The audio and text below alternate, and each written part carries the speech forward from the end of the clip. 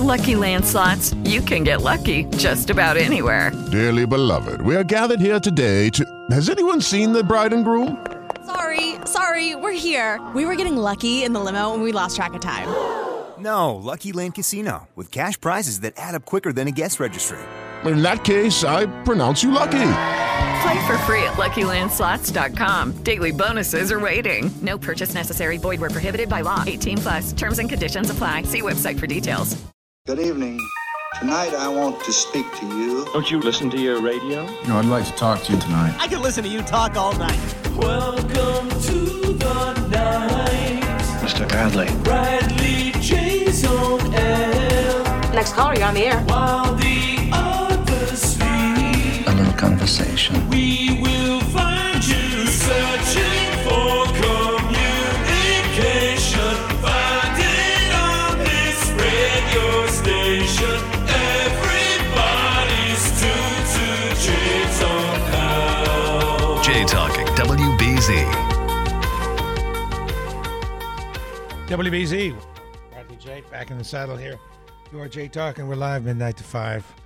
So I know a lot of you are very much into language, culture, and borders, and how it's important to have a unifying language. I couldn't agree more. And I know that when you talk about language being strong and unifying, that you're talking about immigrants coming in and learning the doggone language.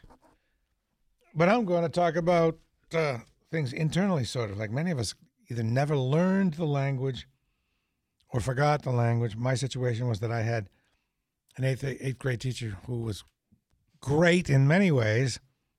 She didn't believe in teaching grammar.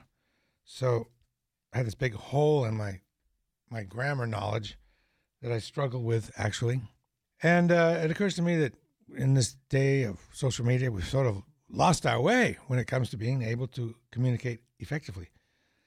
And a lot of you old school folks that really like the language the way it's supposed to be are going to be psyched because Josh Lappin is here. He's an 8th grade English teacher at Dexter Southfield School in Brookline, Massachusetts, which I understand is a really good school. Josh. Yes, it is. It's an excellent school. I'm very lucky, very lucky. And you have multiple jobs over there. I do. I'm the middle school academic dean, and I'm also lucky enough to teach 8th grade English when I'm not doing my administrative work. And when I'm not doing that, I'm the middle school cross-country coach. And first thing in the morning, what I do, though, is I get on a school bus and I drive a school bus into work. So you do it all? I try to do a little bit. It's other duties as assigned, is what we like to say in the independent school world. So you're an administrator, but you're also a bus driver. You see things at all levels, which must be kind of valuable. I love thinking of us, our school as a special place, and a big part of that is driving the bus in the morning. Most teachers don't get a chance to do that first thing in the morning, and we're a pre-K through 12 school, so I get a chance to first thing in the morning see kids as young as kindergarten get on the bus, and I get to get those kind of relationships, and then also the upper schoolers as well as the middle schoolers that I teach. So you end up seeing kids for many, many years. Eventually you graduate. And you teach English grammar. Yes. I like all that stuff because for one thing, I have to communicate via Facebook and Twitter for work, and it's embarrassing to my company. If I make a mistake, it's embarrassing to me. We sort of talked about why it's important. I talked about why it's important, why grammar is important. What would you give as a reason grammar is important? Well, when we teach our students, we are all assuming that they're going to go off into the world and have jobs where they need to communicate as clearly and as effectively as possible. And the fact of the matter is, you already said it, is that we need a rule book. And the rule book isn't there to make life more difficult. The rule book is there to make life easier. And rather than get frustrated when we make mistakes, we should just look to the rule book for ways to get better. Now, the fact of the matter is that there are a lot of things in grammar that are not crystal clear. There's no hard, fast rule for certain things. And language is always evolving, but we should subscribe to some common rules just to make sure that we're all playing on the same page. When we go adrift and we decide to intentionally not play by these rules, our communication loses merit. Okay.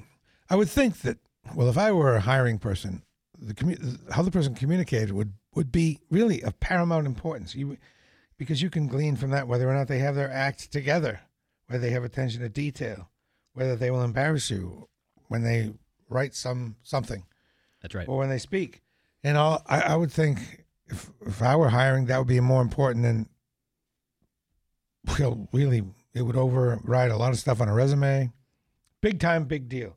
And if somebody came in my office and started saying like a lot, I would not hire them if there was somebody else that did not say like a lot. Do you chastise or instruct your students against that kind of thing? Chastise is a pretty strong word. So no, I generally don't chastise them. But well, how do you define chastise? Well, I don't get upset at them. Okay. But I would bring it to their attention. How would you do that?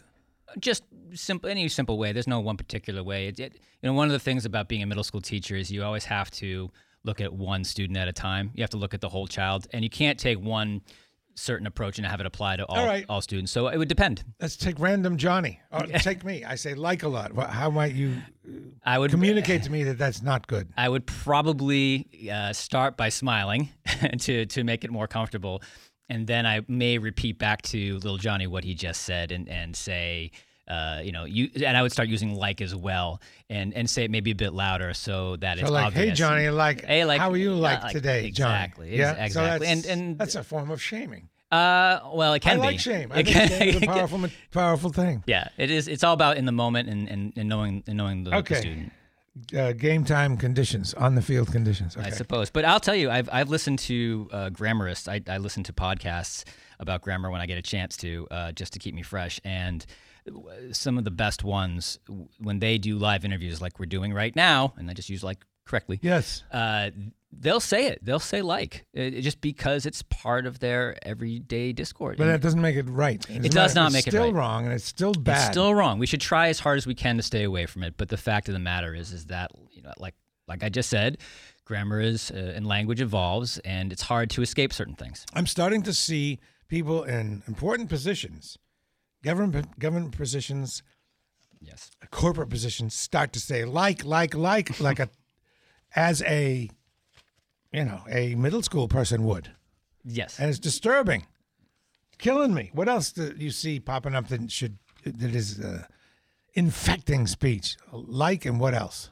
The one that comes to mind first would probably be, actually, I know the exact answer to that, Bradley. There's one word out there that's just being destroyed right now, that I do love our middle school kids. They're wonderful.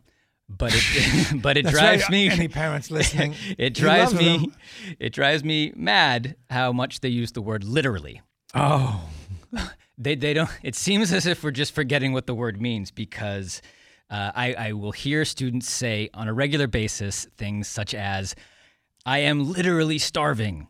Well, that's definitely not right. No, that's definitely not right. I think what you're maybe saying is that I'm figuratively starving. You're saying exactly the wrong thing is what's happening when the way people are using literally as if they're trying to say very.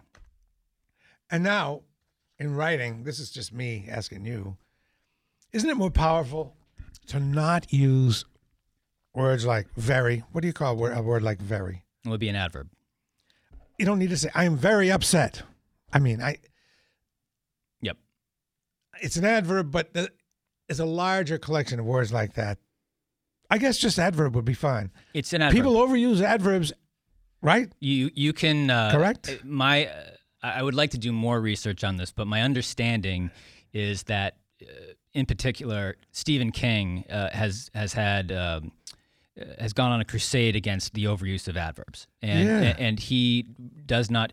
People are so prone to saying "very" so often that you lose you make everything the power of the word. Exactly. I was extremely upset. That's why. I was upset. Right. So, Josh, right at, I guess, the very crux of it, the parts of speech. There are 8 of them. There are 8. All right, good to know. See, I didn't even know that. Yeah, the 8 parts of speech include the noun, the pronoun, the verb, adjective, adverb, preposition, conjunction, and interjection. Okay. And then there are also articles such as an, and the, which some people consider to be the ninth part of speech. What was the first department there? Noun. A noun is the name of a person, place, or thing. Very good. That's it. Cut and dried, right? Or an idea. Or an idea. But an idea is a thing. Well, the textbooks nowadays separate the two. Okay, sure. Really? Yeah, back in our day, we said person, place, or thing, but now the textbooks person, place, idea. or thing, or idea. Idea. So a democracy is an idea. All right. So that's a proper noun. Okay. What's next? Well, noun and a verb. Actually, it's not a proper noun. A verb is an action. A pronoun can take the place of a noun. A verb is an action. Important to know. Yep. There are action verbs and linking verbs. There's helping verbs. So action verbs and linking verbs. We used to say there's action and state of being. That's the way it used to be taught. I am, right? That's a linking verb, yeah. A linking What verb. I do is I teach my students to look at linking verbs as equal signs. So if you say Bradley is happy, Bradley equals happy. Interesting. We used to call that state of being. Sure. Okay. It's now called linking. Linking verbs and action verbs, yep. It is tantamount to being an equal sign. That's what I like to do. I think if what I tell my students, if they can make it into an equal sign. I am hot, Bradley equals hot. The pie smells delicious. So smells in that case is a linking verb because it's linking pie to delicious. Now, if I said Josh smelled the pie, then all of a sudden smelled becomes an action verb. Yeah. Okay. You have to be careful. So there's verb, then what's next? We have adjectives. Adjectives. Adjectives add meaning to a noun, mm-hmm. and adverbs to a verb. An adverb can describe an adjective, a verb, or another adverb. What's an example of adjective modifying verb? An adjectives don't know. An adverb would modify a verb. All right. Quickly. An adjective can modify a noun, did you say? That's correct. Okay. Can you give me an example of that? Sure. Bradley is a great talk show host. So great would modify host. And that's an adverb? You said adjective. That was an adjective. Oh, all right. What's next? So adverb, again, describes an adjective, an adverb, or a verb. Then there's the preposition, and prepositions have the most ambiguous definition. They describe a relationship between two things. Preposition. Mm-hmm. How about some examples of prepositions? Sure. Well, we actually have our students memorize them, but a word like in is a preposition. And so if I said the sentence, in the beginning there was light, then in the beginning is a prepositional phrase, and the word in is the preposition. Okay. So let's take a look at that. The word preposition. Mm-hmm. What does that mean? It preposes something. I suppose that's a good way of looking at it. It doesn't. It's like suppose, only it preposes it. Sure, but it sets the stage for it somehow. Sure, in this case, in the beginning, light and beginning have a relationship, and in helps us describe the relationship between the light. That's hard. Well, that's down the fuzzy road for me. Yeah, because the thing about it is that prepositions begin what's called the prepositional phrase, and there are two different types of prepositional phrases. There's the adjective prepositional phrase, and there's the adverb prepositional phrase. So I can give you two examples. Okay. If I said to you, the start of the race is happening, of the race is your prepositional phrase, and it's describing the word start. Okay. Okay. And then if I said, I'll do the example I just did, in the beginning there was light, this is actually helping to describe the was. It's helping to describe the linking verb was, the process that went through, so to speak. Okay. So have we covered the preposition, conjunction, easy way to remember the conjunctions is fanboys, for, and, nor, etc. There are different types of conjunctions: coordinating conjunctions, correlative conjunctions, subordinate conjunctions. But this is what ties these are what tie long sentences together. Give me a nice long sentence. Oh, sure. With a conjunction. Sure. Let's find a good one here. How about I'll just go back to what I did before. Bradley J is an outstanding host, and tonight he has Josh Lappin as his guest. So the word "and" was a very common coordinating conjunction. Those were two independent clauses that were connected by a conjunction. Okay. And a comma. Let's take a look at the comma there. And we didn't talk about comma use in our No, we can talk for. That's huge, comma use. Like there's comma inflation now, right? Well, yes. People sticking commas in there when they don't need to be. For example, let's take a look at that sentence. Bradley J. is an outstanding talk show host. Comma. Why is there a comma there? There's an and. Why do you need a real comma? Well, in the sentence that I gave you, those were two independent clauses, and they needed to be joined by a comma and a conjunction. Or you just end the sentence with a period, and you start a new sentence. Do you really need a comma? He was this and this. Does there need to be a comma anytime there's an and? No, there doesn't. You don't. That rule doesn't exist. And can be conjunctions can be used in a number of different ways. So why in this one did it need a comma? Outstanding talk show host and this. Sure. Well, after the talk show host clause was finished, I started a complete thought. Okay. Now, if I didn't start a complete thought, this is why it's important for us to understand what you intended. That's correct. Because the complete thought can be, he was this and this, and you would not need a comma. I'll give you another one. My children should go to sleep, comma, but they don't have school tomorrow. So those were two independent clauses. My children should go to sleep. That's a complete thought. It has a subject and a predicate. And then they don't have school tomorrow is also a complete thought. And it was broken up with a comma and a conjunction. Okay, what about my children are tired and crabby? You don't need a comma there. Nope. And help me understand the difference. Well, you separated two different parts of the sentence. What you separated were two predicate adjectives, and you don't use a comma in that case. They equal tired, they equal crabby. And there's no need to separate that. Because a lot of people, I think what it comes down to is that... It feels like there's a hesitation. That's the thing, is that people have this in their mind that, well, we can use commas because I want to make a pause. Do you a comma is equal pause pause there or not, really? And if what you're trying to do is be dramatic, then that's great. Then you should really focus your writing on each word. Choose your words carefully and try to tell us the best story that you can with whatever it is you're trying to communicate. But don't lean on punctuation to do your work for you, because that's not how good writing works. All right. So you could say, Bradley J, is this and that without a comma, if you intended the this and the that to be lumped together. That's if you did not intend a pause. That's right. Okay. That's right. There's a lot of other reasons why I'm trying to get away from excessive comma use. Well, yeah, you can't just throw a comma wherever you want. So here's the thing. Yeah. You decide this once and for all. There's three things. Here are three things. Thing one, thing two, and thing three. Yep. How many commas? Well, if you can, thing one, thing two, and thing three. Are there two commas or one? Let me give you a sentence with three things in it. It'll be three names. Daisy, comma, Jack, comma, and Molly are warm and cozy in their sweaters. Period. Daisy. So there's a comma. I just came up with those names randomly. Yeah. Those are my dogs. That's very cool.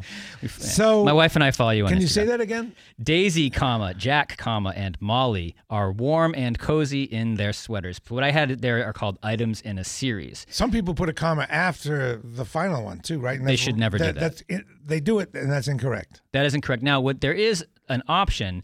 Say there's three items in a series. There is an option of not having a comma after the second one. Right. But we all choose what we subscribe to at Dexter Southfield is the Oxford comma. We feel that a comma there is the most helpful. It's a stylistic thing.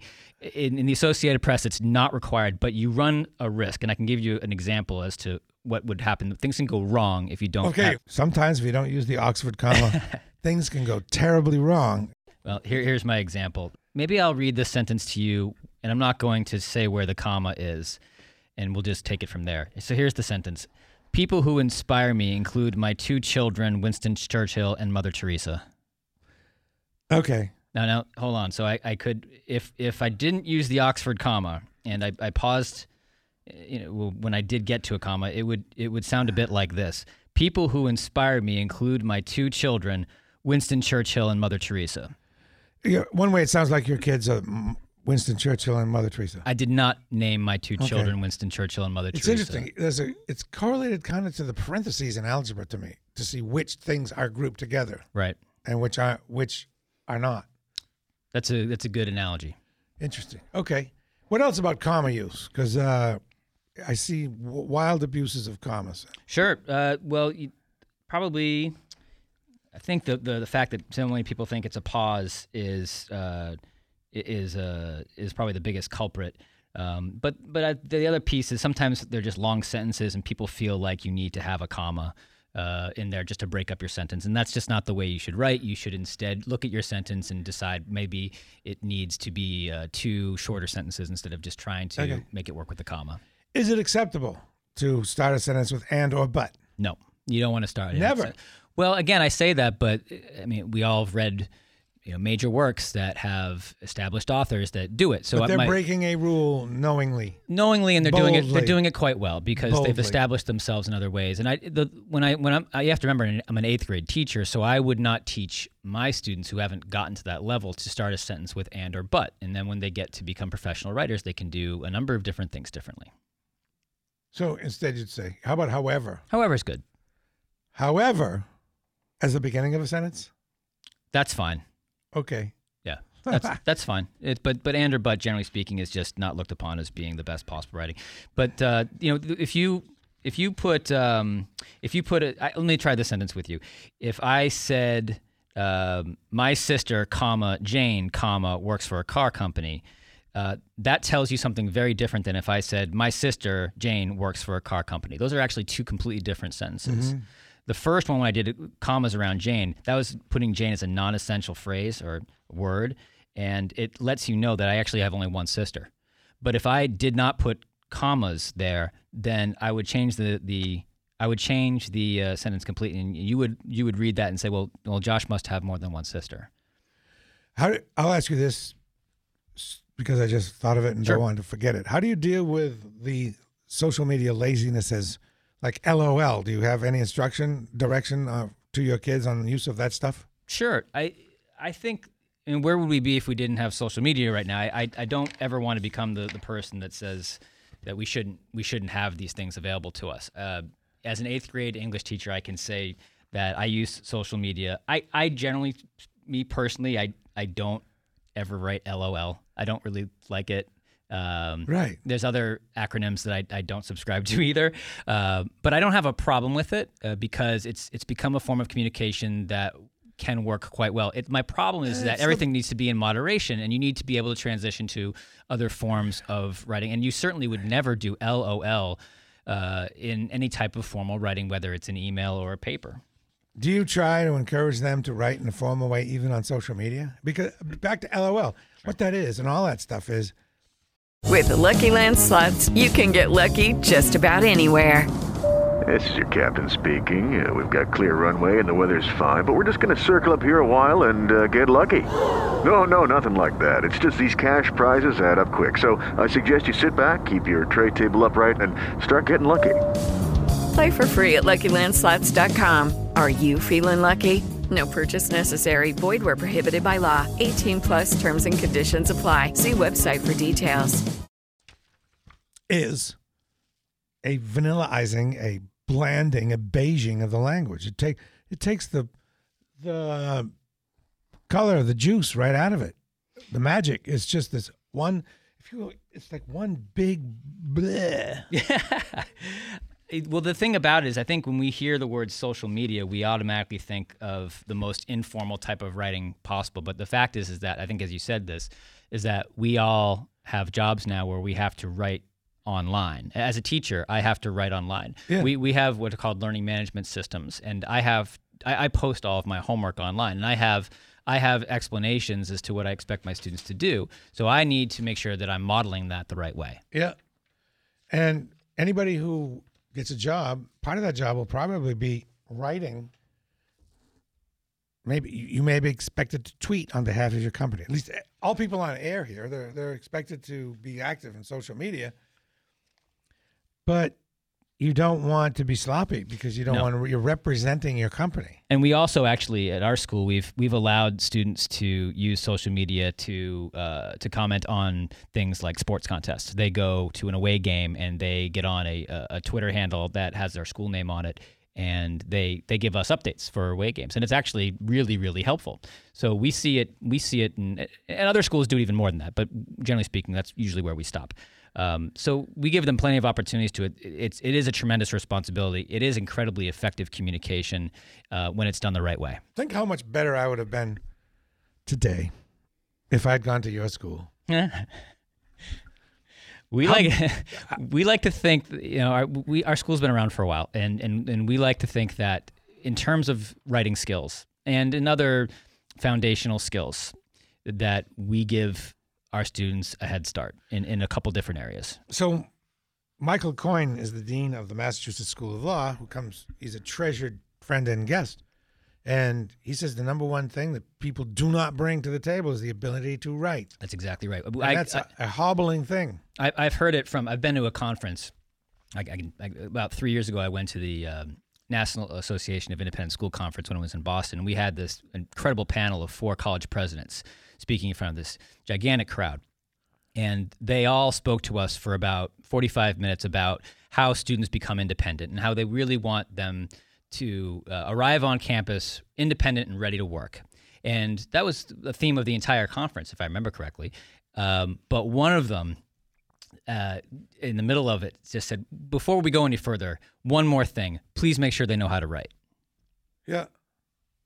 And that's not a thing you see all the time. Yeah. Unfortunately, it's sometimes assumed that with practice, just practice by itself, students will become better. But the kind of guidance that you need, one of the things I hear all the time is, why do you still teach grammar? It's outdated. Are students really becoming better writers from doing the kind of exercises that you're making them do? Yes, answer is yes. The answer is absolutely yes, because what we're doing here is we're studying how to build a sentence. And you can't build a good paragraph until you know how to build a good sentence.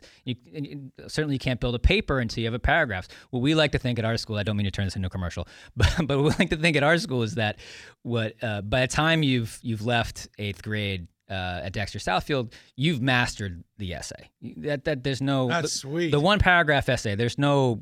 That's great. That's done.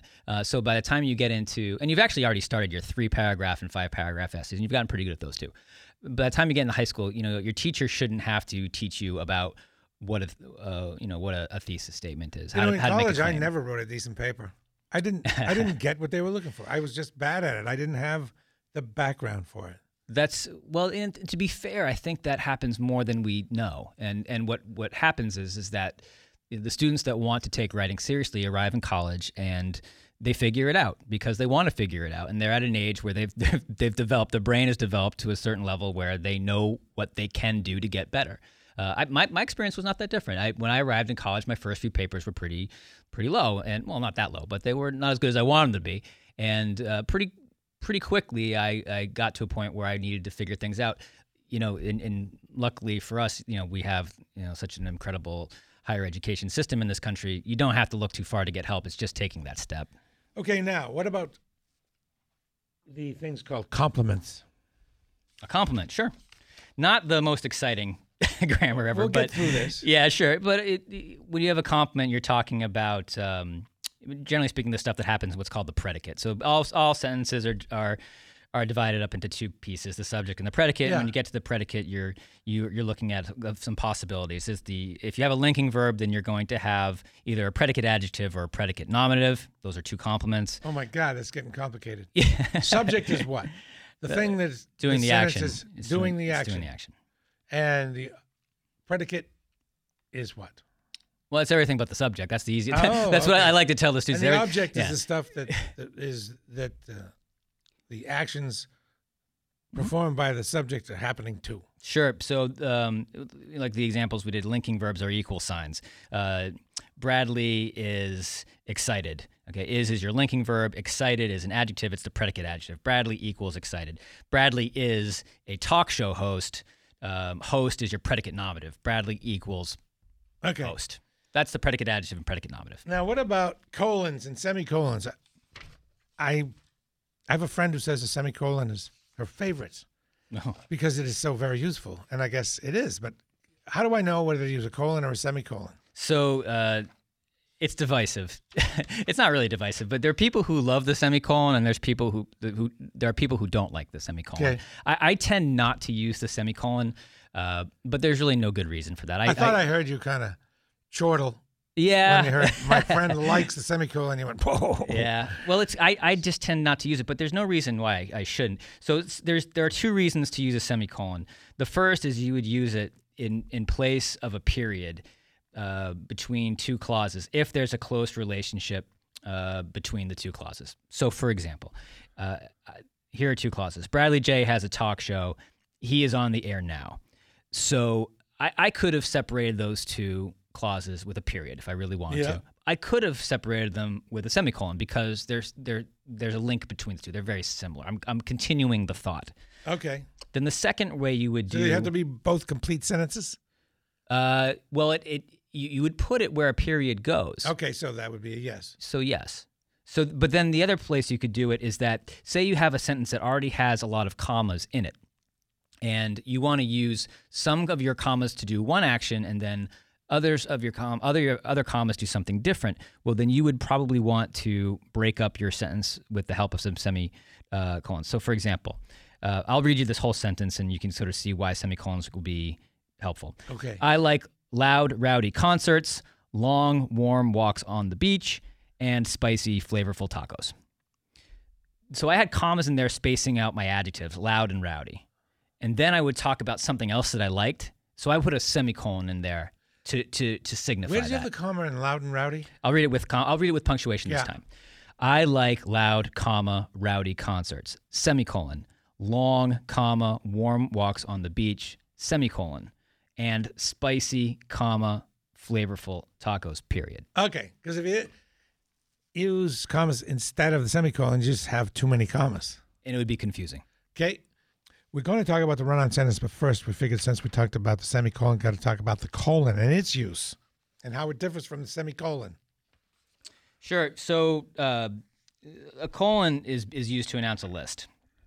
So if you, it's pretty simple. Another one, I taught Bradley about the fundamentals of teaching, colon, patience, comma, creativity, comma, and structure, period. So if you're going to start listing something, you would end your sentence with a colon, then start your list. But the problem that people have is they feel that they need to, right before the colon, put some form of a verb, and you don't do that. You just end your sentence, use the colon, and then you begin your list. That's probably the most common way you'd use a colon.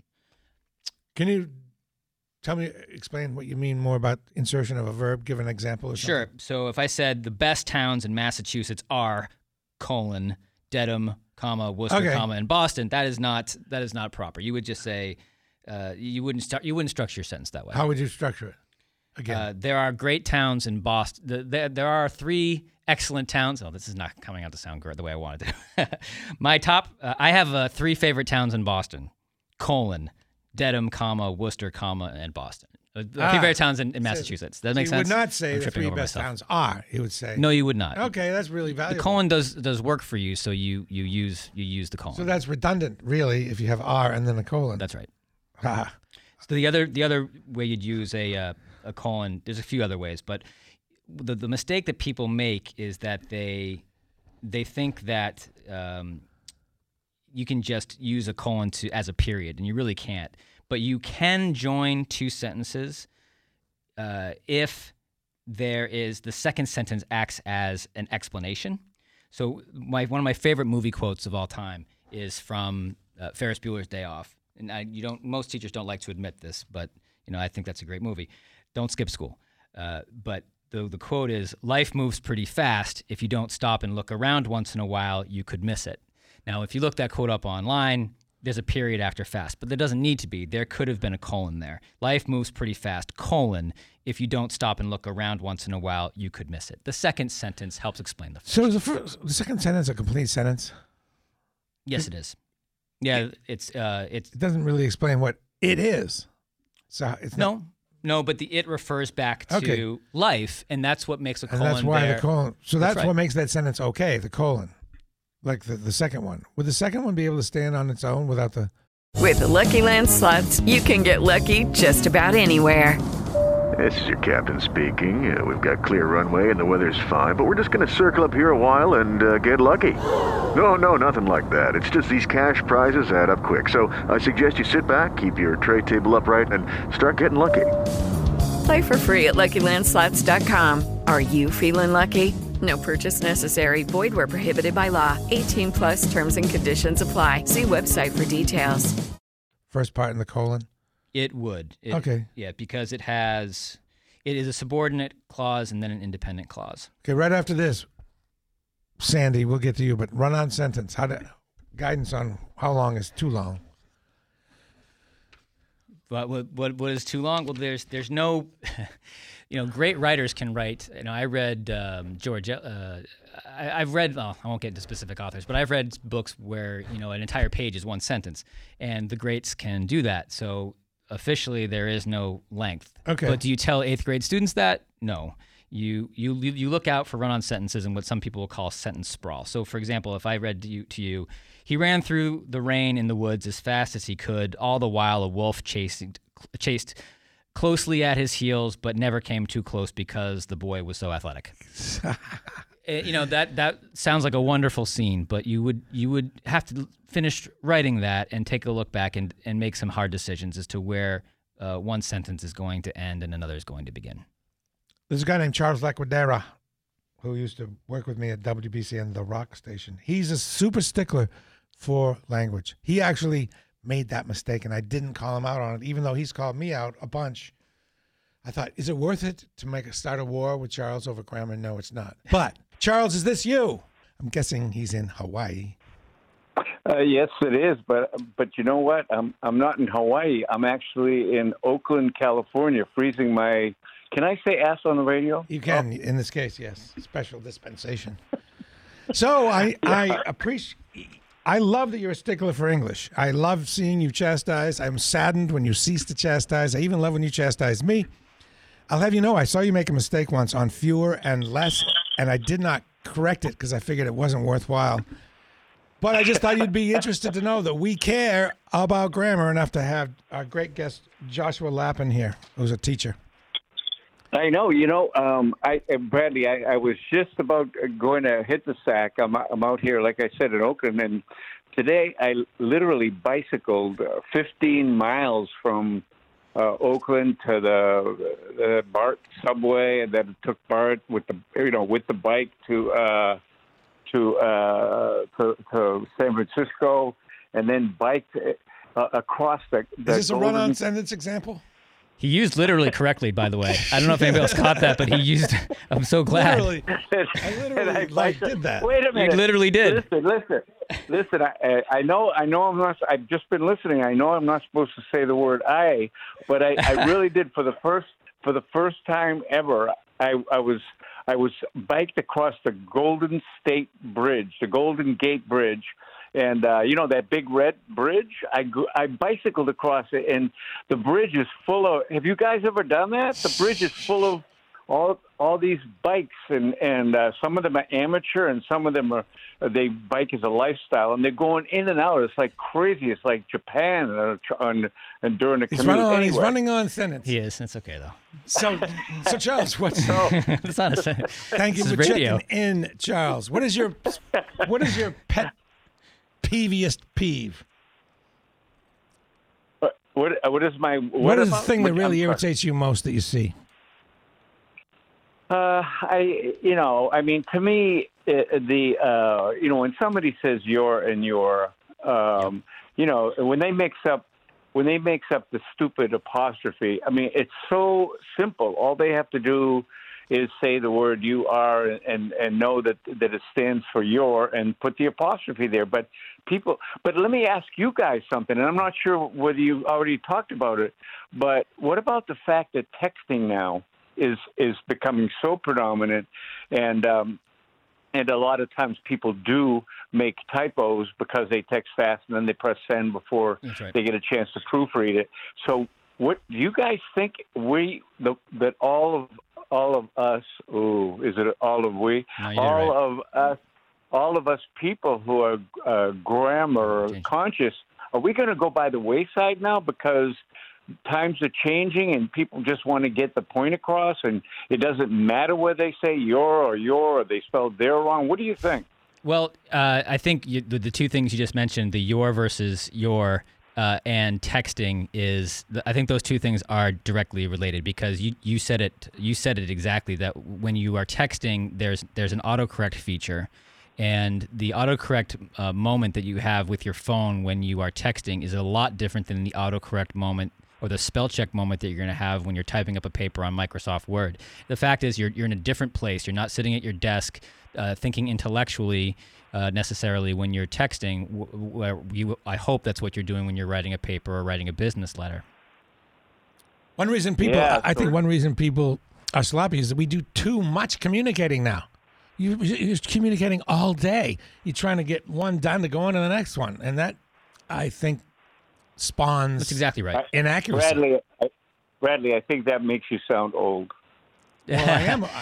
It's fact, though. I mean, the fact is that I'm not an expert in this, but certainly if you think about how hard it was to write a book 100 years ago compared to how hard it is to write a book today, it's very. We just have so many more tools that are exposed to us. It's a totally different profession. So what are you saying? Are you saying that you're going to give them a pass when they text and make mistakes versus when they sit down to write a book? That is a whole different. Oh, okay. So no, I'm not going to give. I'm not going to give him a pass. I apologize if that came across that way. It's just that because there's so many different ways to communicate now. There are so many different opportunities to make mistakes, and I think that's what happened. The quality of our communication has gone down, but the amount that we can communicate has gone up. And I think that's, again, I'm a teacher. I'm not in the business world, but it seems to me that business in general has been able to expand because we're able to communicate so much more than we were before. But the quality of that communication takes a hit. Those who are writing professionally, we're all in this together. They probably subscribe to a similar lifestyle. Their writing experience when they sit down to write is different than it was a long time ago. If I'm reading, and this is not about writing a novel or a book, but if I'm an employer and somebody is sending me some kind of a reference paper, a resume, and if I see there and you're wrong, I'm sorry, I'm not going to hire them. So I think people, for no other reason than to know that you're judged, maybe not by the whole world, but you're judged by a lot of people who are sitting around and they really notice stuff like that because they learned it in school, in high school. They learned it in college. They learned what the proper use of grammar was. And so these people are in a position to hire you. They're in a position to judge you. You know what I mean? I think people judge you. People judge you by your grammar. I can give you an example as to how I do this as Dean of Academics. One of the parts of my job is to proofread report cards and comments.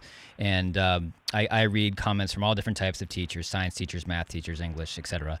And we have extraordinarily good teachers at our school, and they're highly educated. They went to great colleges. But the people that come in to teach English have different writing backgrounds than the ones that come in to teach science or math. So what we do at our school is we don't give anybody a pass, even though they don't come from an English background. We hold the grammar expectations on our report cards and our comments to be only of the highest quality. So my job is to go through and correct any grammar mistakes that may happen made by any teacher. And like I said, again, we have very capable teachers who write very well. It's just that they're not necessarily, they don't have the kind of experience to hold them up to the highest grammar expectations that we have. And what about if somebody is giving an oral kind of an exam or something, or somebody standing up and they say height, H-E-I-G-T-H, or they say etc. What does that do to your gut when you're hearing that? Somebody say height. I've heard astronauts say height. George W. Bush saying nuclear height. Sure. etc. These just verbally, people don't even get it. Yeah. No, I know what you're talking about when words are mispronounced, but yeah, it's hard when you get it at the rate that we get it nowadays. Charles, goes back to what we talked about. I liked it when you were correcting people on your page, but you sort of gave up on that, didn't you? Well, because a lot of people said, why are you doing that? I'm trying to make a point. Why are you being so, snarky, curmudgeon-y? And also, just know this. I just had a birthday the other day. Just know this. As you get older and of course, this has nothing to do with what you guys are talking about tonight. But as you get older, when you do things, you are judged by your age. Things that you would normally do at 20 or 25 or 28, all of a sudden you're doing it because you're old. Exactly. You get off my lawn. They kind of, anyway. Right, if you said that when you're young, no problem. If you say it when you're old, it's because you're old. Well, Twist, we have perspective. That's all. It's Charles Laguardia, thank you so much for... It's an honor to speak with you, sir, by the way. Just want to throw that in there. I've listened to you before for many years, so I didn't expect this tonight. Thank you. Hey, thanks a lot, you guys. Mahalo, as they say in Hawaii. I'm going back to Hawaii on Tuesday, where I'll be nice and warm and cozy, and then I'll see you guys in Massachusetts, and we'll start all over again. Bye-bye. Okay. Bye. Beautiful. Call from Charles, the Charles. Goodbye to our excellent guest. He's coming back, and I've decided the angle, straight up, pet peeves. Let's do it. We didn't have enough time for Bradley, that. thank you very much for having me. Josh, you're the best, and say hello to the folks out there, the parents and the kids, and tell the kids about the podcast and the parents, okay? It's WBZ. With Lucky Land Slots, you can get lucky just about anywhere. Dearly beloved, we are gathered here today to... Has anyone seen the bride and groom? Sorry, we're here. We were getting lucky in the limo and we lost track of time. No, Lucky Land Casino, with cash prizes that add up quicker than a guest registry. In that case, I pronounce you lucky. Play for free at LuckyLandSlots.com. Daily bonuses are waiting. No purchase necessary. Void where prohibited by law. 18+. Terms and conditions apply. See website for details.